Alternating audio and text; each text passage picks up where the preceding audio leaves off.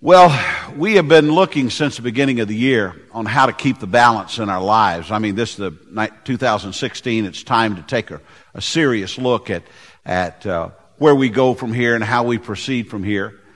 And we're looking at 2 Peter chapter 2 and verses there, beginning really in verse 3. But we've already examined the matter of virtue or a spirit of excellence in our lives, what it means to have excellence in our lives, and how that in everything, whatever our hand finds to do, we should do it heartily as unto the Lord and not unto men. And we have seen that in 2 Peter chapter 1. Last week we talked about knowledge and how knowledge is vital. And next week we're going to talk about sheer determination, steadfastness. But today we're going to look at 2 Peter 1 verses 3 through 6, or the first part of verse 6. We're going to speak of self-control. According to the U.S. Department of Agriculture, between ages of 20 and age 50, the average person spends about 28,000 hours eating. That's the average person. Some of us break that average, but that's the average person. That's 1,160 days or more than that eating. Our daily schedules are often planned around meal times. Business deals are cut. Business deals are cut and among people, and when they do lunch together. Foods have been adapted to every aspect of our culture. There's frozen dinners. There's drive-up windows. There's tailgate parties. And each day, anywhere from 45 to 125 million Americans are dieting. They are on some kind of a diet, probably more so at this time of year. At the time that he published his book, Fast Food Nation, Eric Schlossler stated that the annual healthcare cost in the U.S. stemming from obesity was approaching $240 billion. Now, that was about 15 years ago, $240 billion.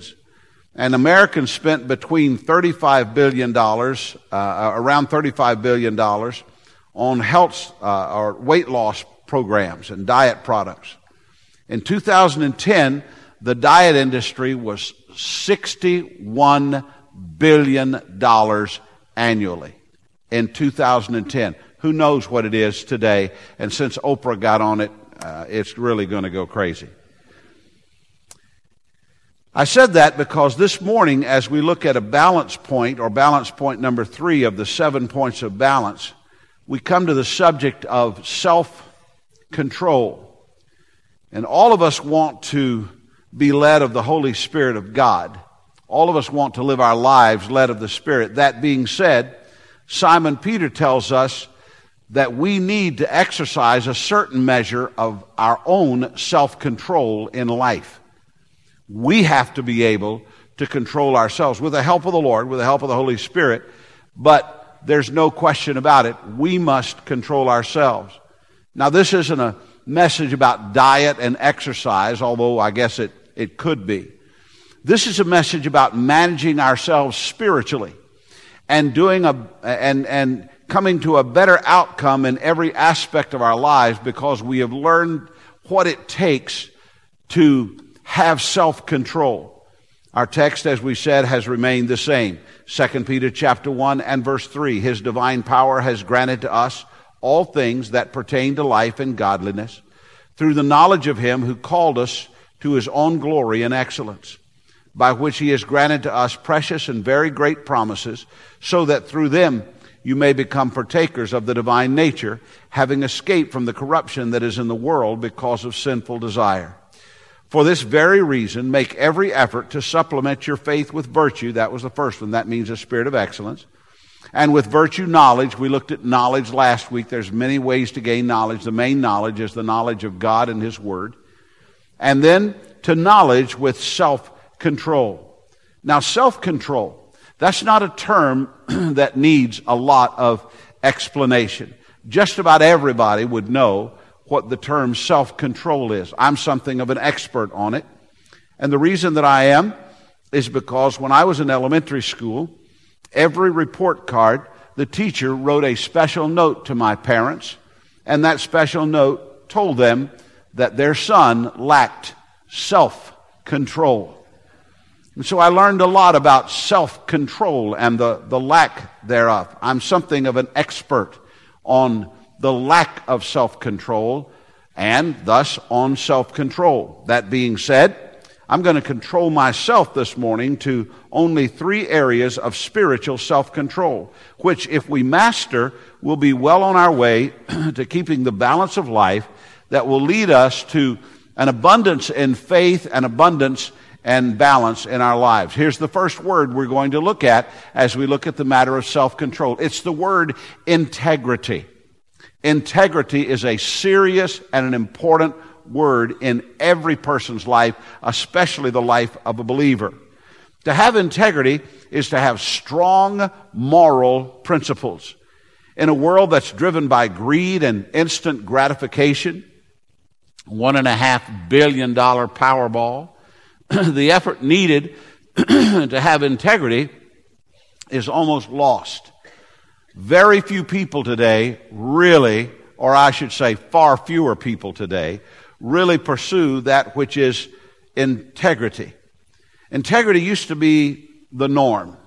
You used to be able to count on everybody having integrity, or most everybody that you encounter having integrity. Today, when somebody has integrity, they're celebrated as being rare, almost being a hero. What has happened to us? Why are people in a free society, particularly Christian people, so challenged by the simple act of doing the right thing? Why is it so hard to do the right thing? John Stott was a leader of the evangelical Christian movement in England. He died in 2011. He was age 90. Dr. Stott's last bit of advice to his assistant before he died was simply this. I want you to think about it. He said, do the hard thing. Stott believed that choosing the easy path, the road most taken, the path of least resistance, only ends in mediocrity. It could come with praise. You could be praised for just doing the easy thing. But that being said, integrity is built by doing the hard thing. And so I think it's fair to ask ourselves, do I have the integrity to do the hard thing? Do I have the integrity to take the path that most others do not take? Has the self-control in your life produced an ability to take the hard path? I want to give you 4 areas of self-control that can build people like you and me into men and women of integrity, into people who will be able to take the hard path. The first word is the word patient, or maybe patience. That's the first thing that we have to learn if we're going to have integrity. Psalm 25:21. May integrity and uprightness preserve me, for I wait for you. A beautiful, wonderful, powerful verse. May integrity and uprightness preserve me, for I wait for you. Do you ever have a verse come to you? Just a verse, you find a verse or a verse finds you? Here's a verse that found me when I was in seminary. Many, many years ago. I've been a pastor now for 40 years. Prior to that, I was in seminary, and I was in youth ministry. But while I was in seminary, I was facing some challenges and hoping for certain opportunities to open up, and God gave me this verse. In essence, He said, Randy, rather than push too hard, what you should do is wait for me, and then you'll have the integrity of knowing that you let me open the door. You'll have the uprightness of knowing that you didn't force your way into a situation. Now, a naturally impatient person, I didn't want to do that, but I learned that it is possible to wait on the Lord. And when we do, our moral uprightness is preserved, even made better. Yesterday, I had a young woman from my past who was a person that I was her pastor when she was a little girl in Nashville. She's now 35 years old. She asked to be my friend on Facebook. And so I friended her on Facebook, and she wrote, Pastor Ray, it's so good to see you and to see your family and so on. And she gave her name, and she said, I'm still waiting for Mr. Wright. And this girl, by the way, just as an aside, is truly a beautiful, a stunningly beautiful woman, and very talented, very gifted. She sings. I believe she plays the piano. She's a very gifted individual. And I wrote back to her in a private message because, some people don't have the good sense not to write everything they know on somebody's wall. So I wrote back to her in a private message, and I said to her, I said, now, I almost gave her name. I said, so-and-so, it is so good to connect with you, and it's wonderful to see you and your family on Facebook and da-da-da. Now, as for waiting for Mr. Right, it's far better to wait for Mr. Right than to have Mr. Wrong and your life be ruined. And so, I would say to you that God's timing is perfect. So, wait and wait and wait and wait until God brings the right person to you. And then it will be the right time. You know, one of the hardest things that we do is to be patient and to wait on the Lord. And do you know why many of us lose our integrity? Is because we jump the gun on the Lord and we do things outside of His leading and outside of His will. Patience is something that all of us should learn, and we should keep learning it and relearning it throughout our lives. It should start very early. My little granddaughter, Emerson, or one of my little granddaughters, I have two granddaughters now and two grandsons, but my little granddaughter, Emerson, is just about 3 months away from being 2 years old. And like all toddlers, she has her moments of making demands, things that she wants. Now, for a child that's 20 months old, she's extraordinarily verbal. She really is. She's extraordinarily verbal. I won't bore you, although I would really love to just stop this sermon and tell you all about her right now. But she's extraordinarily verbal. However, in her times of demands, she's not verbal at all. She whines and she cries when she's trying to get something that she wants right then, or not have something happen that is happening right then. My son Paul, her dad, tells her, he says, look at daddy, look at daddy. And she'll look at daddy and he'll say, be, and she goes, patient. And then all is well, at least for a while, until she gets impatient again. The lesson of patience is something that has to be learned early and has to be repeated often, and the threat of impatience never goes away. Patience is a building block to our integrity and a key ingredient in self-control. Here's something else that will help in matters of building our moral principles, and that is to be prayerful. We should be patient and prayerful. In an effort to please God in all things, here's what the psalmist wrote in Psalm 19:14. Let the words of my mouth and the meditations of my heart be acceptable in your sight, O Lord, my rock and my redeemer. Sometimes we find ourselves in a dilemma of moral principles. The best thing to do in that time is to be patient and to pray and ask God for help. And He will help you. So we shouldn't hesitate to ask God for help. Now, if you don't ask God for help, and if you can't be patient, then you're fighting a losing battle that's going to challenge your integrity, which is going to affect your self-control. Why would anyone who believes in Jesus Christ want to live a life that He cannot bless?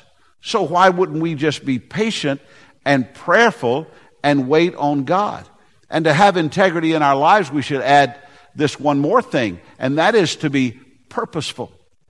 Patient, prayerful, and purposeful. Those three things, plus one more I'm going to give you, will yield a measure of integrity in your life, which will help you in areas of self-control, which will give you the balance that you need to walk the tightrope of this life that we're living. 2 Timothy 2 and verse 15. Do your best to present yourself to God as one approved, a worker who has no need to be ashamed, rightly handling the word of truth. Do your best. Be purposeful in that. Many of you have read The Purpose-Driven Life by Rick Warren. Now, my question is this. After having read that book and others, to what purpose are you living your life? What is the purpose of your life? What is the purpose? Why are you living the life that you're living? You say, well, I don't have a purpose. Oh, yes, you do. Everyone is born with a purpose and born again to be able to find that purpose. If you're living, you have a purpose. If you're born again, you can find that purpose. I would encourage you to find your purpose and live it and do it. To build self-control in our lives, we must pursue moral excellence and integrity. We have to have a purpose. If you do that, you'll stand out. Now let me say this. You shouldn't stand out. That ought to be the norm, but you would stand out. If you're a person that is a man or a woman of integrity, and people know about you that you're patient, people know about you that you're prayerful, that you're purposeful in your life, that people will look at you in a different way and they'll say, now that person right there is unusual. That person ought to be very usual, but in today's world that person is unusual. And here's the thing that you can add to that, the word purity. If you are patient, prayerful, purposeful, and pure, then you are a person of integrity. And if you are a person of integrity, you can achieve self-control in your walk. James 1:27 says, religion that is pure and undefiled before God the Father is this, to visit orphans and widows in their affliction, and to keep oneself unstained from the world. I don't often ask you to write things down. We have got, if you follow along on our with the messages on your smartphone or your tablet, and you can do that here. And there's an app for that, and you can get that app for your phone. But if you don't always write things down, I want to ask you to write this sentence down. It is a long climb back to integrity once our moral principles are stained. It's a long climb back to integrity once our moral principles are stained. In a world that has become so blatantly sexual, and considering all of the deviations from the creation and plan of God, maintaining the moral high ground is a challenge to everyone and not just the younger generation. You know, a lot of times teenagers, I'll be preaching like this, and I know what the congregation's thinking. They think, boy, I'm glad these young people are hearing this. You college students, that's what the congregation thinks. I'm glad these young people are hearing this. Well, I want to tell you something. Every gray hair in this room needs to hear this too. Because I will say to you that purity is not just a challenge to a young person.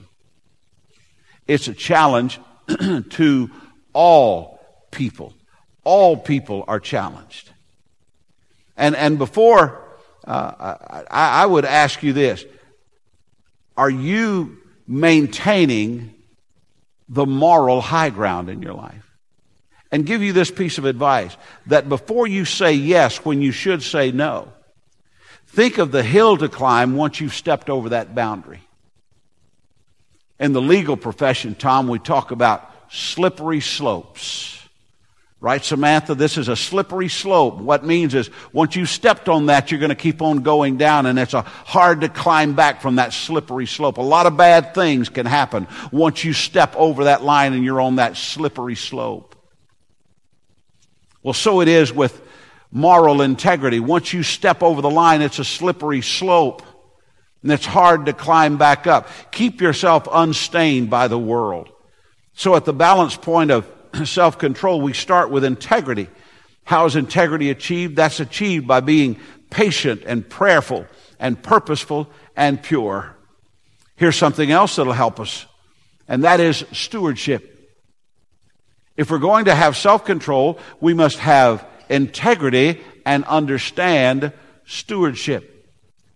Let me explain what stewardship is. Some of you already think you know, but you probably don't. Stewardship is the understanding that we are stewards or managers of somebody else's belongings. Whether you work for the state or you are Donald Trump, all that you have is a gift from God. All that you have is a gift from God. I was interested in a question that was put to Donald Trump in the Republican debate the other night, and asking, if you become president, are you willing to put your assets in a blind trust?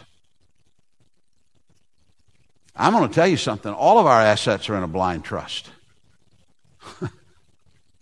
They're all in a blind trust. We don't know what tomorrow may hold. We don't know what's going to happen the next day. Everything that we have, everything that we hope to have, everything that we're going to have, and everything that we once had came from God.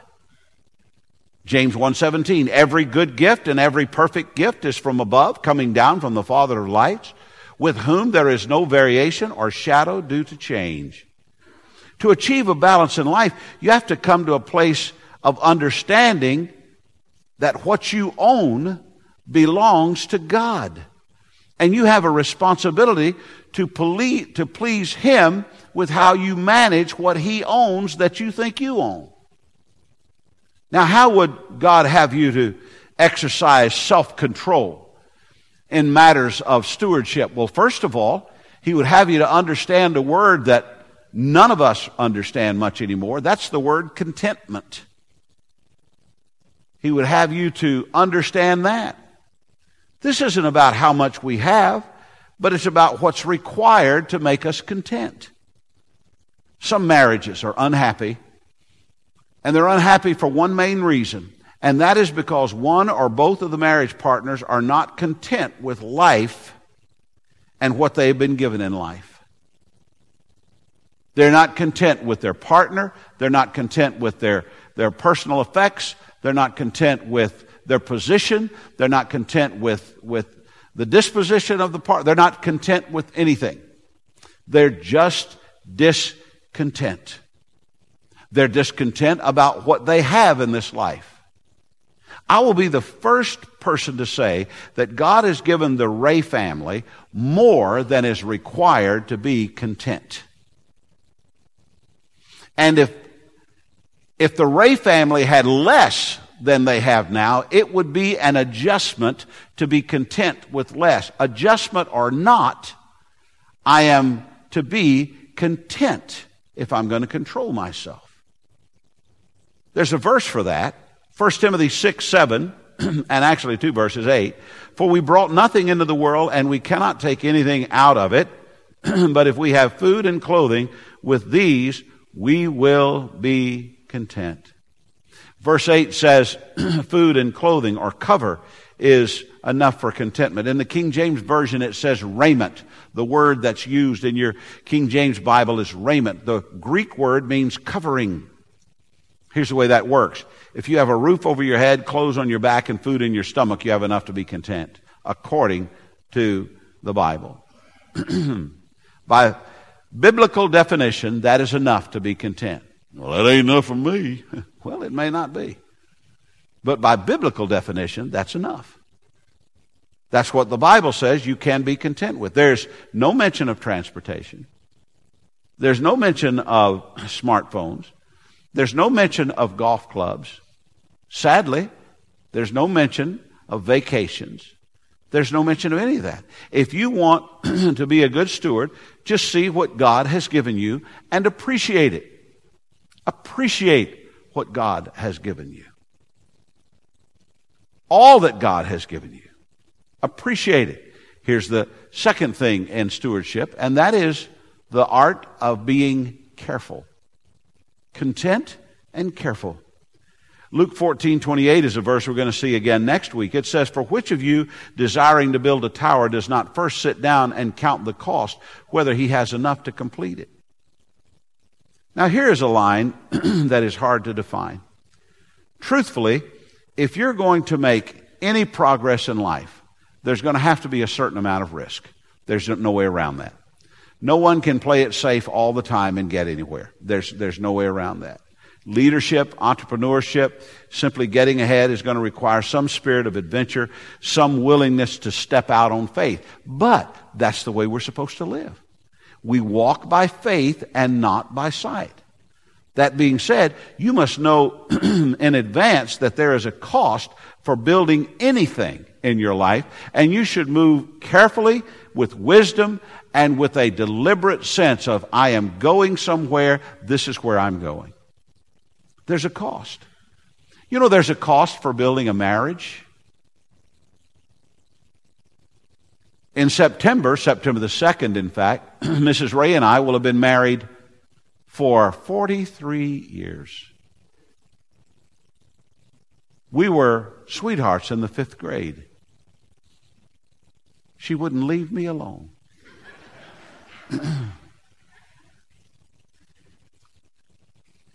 And she chased me and chased me and chased me until I caught her. It has taken work and effort, and there has been a cost involved in building a marriage. And it still is a costly and an effortsome, that's not a right word, but I just coined it. It's something that takes effort every single day. If you're going to bring children into the world, it's going to cost you. I heard that. Well, I mean, it's going to cost you beyond when it's costing you. Some of you that have kids at home, you say, man, I be glad when my kids are up on their own. They sure are expensive. They will never stop costing you. Financially, emotionally, any other way. Your parents, those of you who are adults and have parents, your parents are still invested and investing in your life. You getting an education, committing to the military, whatever you set out to do, there is a cost. Now, you know what our problem is, don't you? Much of our world today wants to have a life without cost. They want those who have counted the cost and set out to build the tower to pay for their decision to do nothing and want everything at no cost. That's the way of the world today. We should be careful in life, but we should also go after counting the cost. We should begin to build our lives. And before I get too hardcore, before you think, boy, preacher, you sound tough this morning, here's another word in the stewardship piece of keeping the balance of self-control, and that is to be charitable. Luke chapter 6 and verse 38, given it will be given to you, good measure, pressed down, shaken together, running over, will be put into your lap, for with the measure you use it will be measured back to you. No one will ever achieve the balance of life without understanding giving. You just won't. Now, there are many ways and reasons to give. This is not a message on tithing, but I will tell you that tithing is a biblical principle that started in the Old Testament, held over into the New Testament. Tithing is proportionate giving. As God has prospered us, since He owns it all anyway, He says, worship me, give back 10% to me. That's what God says do. And that is being just obedient to the Lord. Beyond that, we should be charitable. Beyond that, we should give. Here we encourage you to give to missions over and above your tithe. But you should do even more than that. We should give to others. We should give to the homeless and to veterans and to children's projects and more and more. And the reason we give is because we love. And the longer we live, the more we love and the more we really want to give. If we mature normally and in a balanced way, we reach a point in life where we understand that giving is the thing. Those of you who've walked this earth many times, you know that you reach a point where when Christmas time comes and somebody says, "Hey, what do you want for Christmas?" You say, "I don't really want anything." But I tell you what you do want. You want to give people you love something that they want, something that they would be delighted in. I'm the king of the inappropriate. When my grandson was 7 years old, I gave him a Razor motorbike, electric motorbike, that was rated for 13-year-olds. Because I wanted him to have it. This year, he's 8 years old, so we gave him a more practical gift. Gave him a baseball bat and a drone.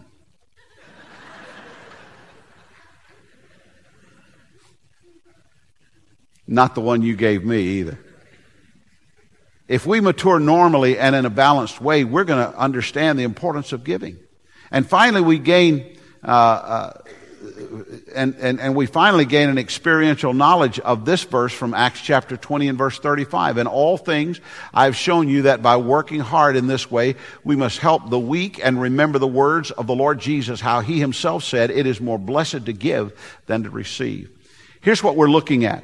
We're looking at what it means to have a balance in life and how self-control is a balance point. To achieve self-control, we must live a life with integrity, and we must understand stewardship in life. And there's one more thing, and that is faithfulness. To have self-control is to be faithful even when you don't feel like it. It's going to work when you didn't get a good night's sleep. It's facing a difficult situation because you're the one to face it and taking the responsibility for facing it. In fact, that is one of the points of faithfulness, is taking responsibility. Much is said today about loving ourselves, and be true to yourself. And you just, look, before you love anybody else, you need to love yourself and all of that. And I'm for having good self-esteem and loving myself and all of that kind of thing. That being said, I'm not for it at the expense of loving other people the way we're commanded to love them. We have a responsibility to love other people. I have a responsibility to love my family more than I love me. I was talking to one of my friends yesterday about my grandchildren, and I mentioned a grandchild, and I said, I will tell you this, that if there were an absolute clear matter-of-fact choice today, either you live and your grandchild dies, or your grandchild lives and you die, it would be no choice whatsoever.